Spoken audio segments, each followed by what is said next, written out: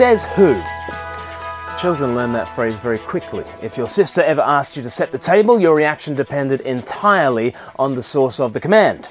If it's just your sister's words, then you would remain utterly unmoved. But if she says, "Thus saith Mum," things might just get moving.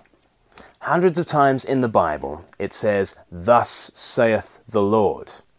Even when the Lord is speaking, he continually reminds his people that these are his words carrying his authority. This is not a mere assertion of power. The Lord is his covenant name. It's a reminder of his faithful love, like a husband saying to his wife, "You know me. You can trust me." From the beginning, life came through the word of the Lord. The Spirit hovered over the waters, Genesis chapter 1, verse 2. The word Spirit is the same in the Hebrew as the word for breath. And it's this Spirit or breath that carries the Word. And so through the Spirit and by the Word, Genesis 1 verse 3, God brings life. That was true in creation, but it's equally true in salvation. And the book of Ezekiel images this brilliantly. Ezekiel was exiled along with his people in Babylon. And he had witnessed the spiritual death of his nation. They'd been torn away from their land and their God. But in chapter 37, he gives a vision of how spiritual life can be breathed once again into a people who are dead in their sins. Let me read Ezekiel 37 from verse 1. "The hand of the Lord was upon me, and he brought me out by the Spirit of the Lord, and set me in the middle of a valley. It was full of bones."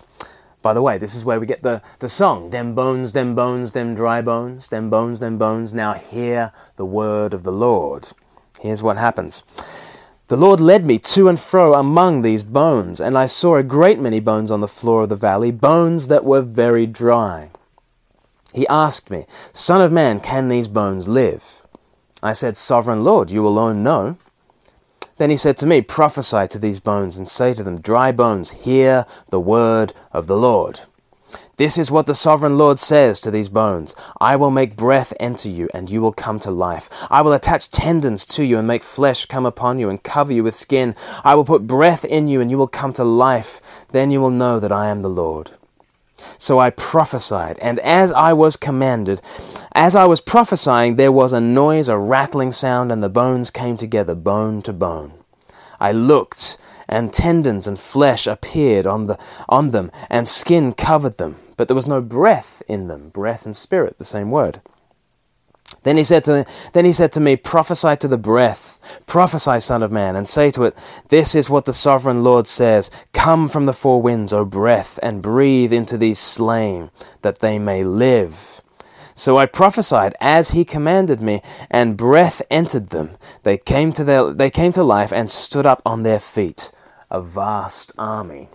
And this is where perhaps you're singing, the knee bone connected to the thigh bone connected to the hip bone. Now hear the word of the Lord. And up comes this incredible army. Then he said to me, "Son of man, these bones are the whole house of Israel. They say, our bones are dried up, and our hope is gone. We are cut off. Therefore prophesy and say to them, this is what the sovereign Lord says. O my people, I am going to open your graves and bring you up from them. I will bring you back to the land of Israel. Then you, my people, will know that I am the Lord. When I open your graves and bring you up from them, I will put my spirit in you, and you will live, and I will settle you in your own land. Then you will know that I, the Lord, have spoken, and I have done it, declares the Lord. Thus saith the Lord." It might have seemed that Israel was far too far gone to ever see spiritual renewal. Do you ever look at the world and think it's too far gone? Do you ever look at your own nation and think it's too far gone? Your own church and think it's too far gone? Yet the Lord showed Ezekiel the truth. Actually, the situation is much worse than he'd thought. They are dead, spiritually dead. Yet through the Spirit, or through the breath, and by the Word, life could be breathed into the most moribund people. So what hope is there for our nation today? None. There's no hope. At least not from a human perspective. From a human perspective, people are dead, walking in transgressions and sins, cut off from the living God.